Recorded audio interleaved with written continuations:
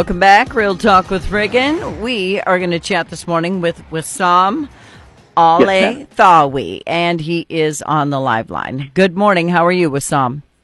Good morning. Good to hear from you. How are you? I'm doing okay. You're coming to town, huh? Looking forward to it. Awesome. You're going to be speaking at the West End Boulevard Church of Christ. You have a unique story. It's not often we hear someone move from Islam to Christianity. That does not happen all that often. I really hope it will happen more often. Me too. I pray to God it will happen more often. Everyone has the freedom to choose what religion they want to be, but you have a unique story where you read the Bible and converted. Absolutely. How does that happen?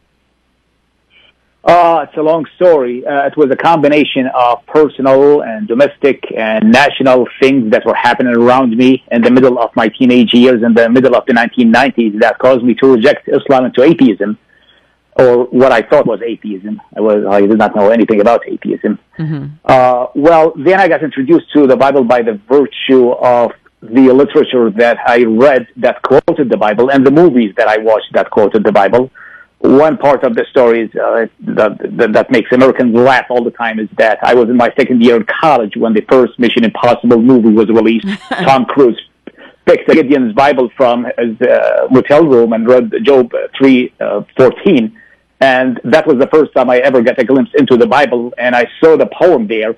I got so curious to read the rest of that poem, so I went to a flea market in Baghdad and bought my first Bible, and that was in 1997. I fell in love with the Bible for being good way before I believed in the Bible for being true. Yeah. And so that's when I became a believer, but the challenge did not end there. I guess that's the short version of the 40-minute long story. Yeah, and you're going to be at a fall seminar, Islam in Christ's Eyes, so people will be able to hear your whole story. You're going to be doing it for quite a while at the West End Boulevard Church of Christ. So you will appear the 6th, right? You're going to be there Friday? That's the plan. Friday, Saturday, and Sunday. Okay. So you're going to be telling your story a lot. And as a public speaker, sometimes you forget what you told the crowd before the crowd you're talking to at the present time. So you're going to have to take notes probably. But, I just find this amazing because I know that if you leave Islam, they don't shine a really pretty light on you when you leave the religion, do they? That is very unfortunate. By the way, before we go there, I just want to clarify something. During the sermon hour and the service time on Sunday, that's when I will be sharing my conversion story. Earlier, I will be talking more about Islam and not about myself. Okay. So I'll be talking about the history of Islam on Friday and the theology of Islam on Saturday. And for the first hour, I will be talking about evangelism and what the Arab Christian ministry, which is my work, is doing in the middle of the Arab Muslim community here in Dearborn. And then I will be talking about my conversion story. Now, back to your question / comment. Unfortunately, Islam, there is a hadith or a saying by Muhammad that says anyone who converts or changes his religion, strike his neck. And so the Islamic law places the death sentence on anyone who converts out of Islam. Mm-hmm. And to be fair, Islam is not the only system that would be disappointed and angry and sad when its children convert out of the way that their families planned for them. I remember one time I spoke in a church in Sevierville, Tennessee, and a friend of mine took me on a tour in the neighboring Gatlinburg, and I saw there is a gift store there. There was a woman from Kentucky. And when she learned that I'm a convert from Islam and I was speaking in the church, we started to have this conversation during which she said, you know what, I understand Muslims. If my daughter converts to Islam, I will kill her. Now, I know she was not 100% serious, but she's unfortunately, I know, I know she's not 100% kidding either.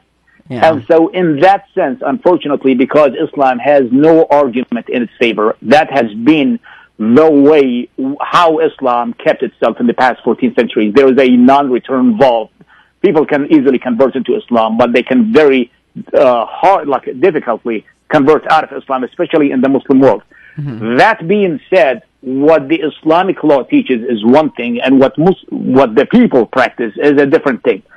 Iraq has never been an Islamic country. Iraq is a predominantly Muslim country, but since its establishment in 1921, to this very day, it has always been a secular country with a civil constitution. So the state would not do anything to you if you convert out of Islam, but it would be really difficult for you to practice your faith, especially to spread your faith in the Muslim world. Yeah. And so, so that's the difficulty that eventually became a blessing when I came to the United States. Well, I've read most of the Quran, so I know what it says.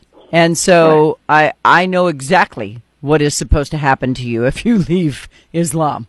I know oftentimes people like to compare religions, but Christ's love is an enduring and accepting love, and God's love is not completely vengeful, but if you're a horrible person, you are going to have to pay for your sins. So people get confused between what the words mean to one person and to the other person, because anytime somebody reads the Bible, I think perception is everything. And I think it's the same thing with the Quran. But I do know what the Quran says, and if you follow it word for word, you would be killed for leaving.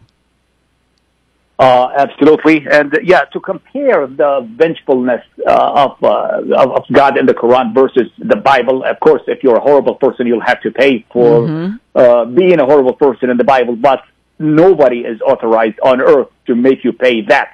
I mean, nobody will be enforcing that on you. Vengeance is mine, says the Lord, as the Bible says. Judge lest you be judged.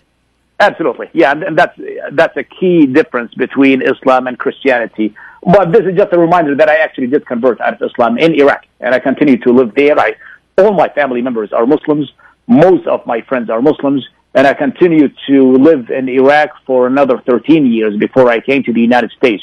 Now, granted, when I came in 2011, the pretext for which I applied for political asylum in the United States was that I'm a convert from Islam and I cannot practice my Christian faith in public there in Iraq, which is true. But if you keep under the radar, if you're calm, if you're not causing any troubles, you can very much be a believing Christian there, which unfortunately is not what we are called to do as Christians, because part of the New Testament that we signed up for is you need to tell everyone that you know about Christ. Exactly. You have to apostatize. You have to do what you can, and you'll be doing that. His name is Wissam Aethawi, and he will be at the Church of Christ on West End starting on Friday the 6th. He'll be there all the way through the weekend. You can get a hold of it. It's free to come, right? Absolutely. All right. So make sure everybody takes a listen. And I've met several people who've converted to Christianity from Islam. I've had them on the show. We've spoken about the differences between the two religions. But in this country, the United States of America, you have freedom of religion. So you are free to practice as you will, as long as you do not in any way persecute others for the religion they have chosen. So, Wissam, thank you for your message today, and I wish you all the best. I hope everyone shows up to hear you, sir.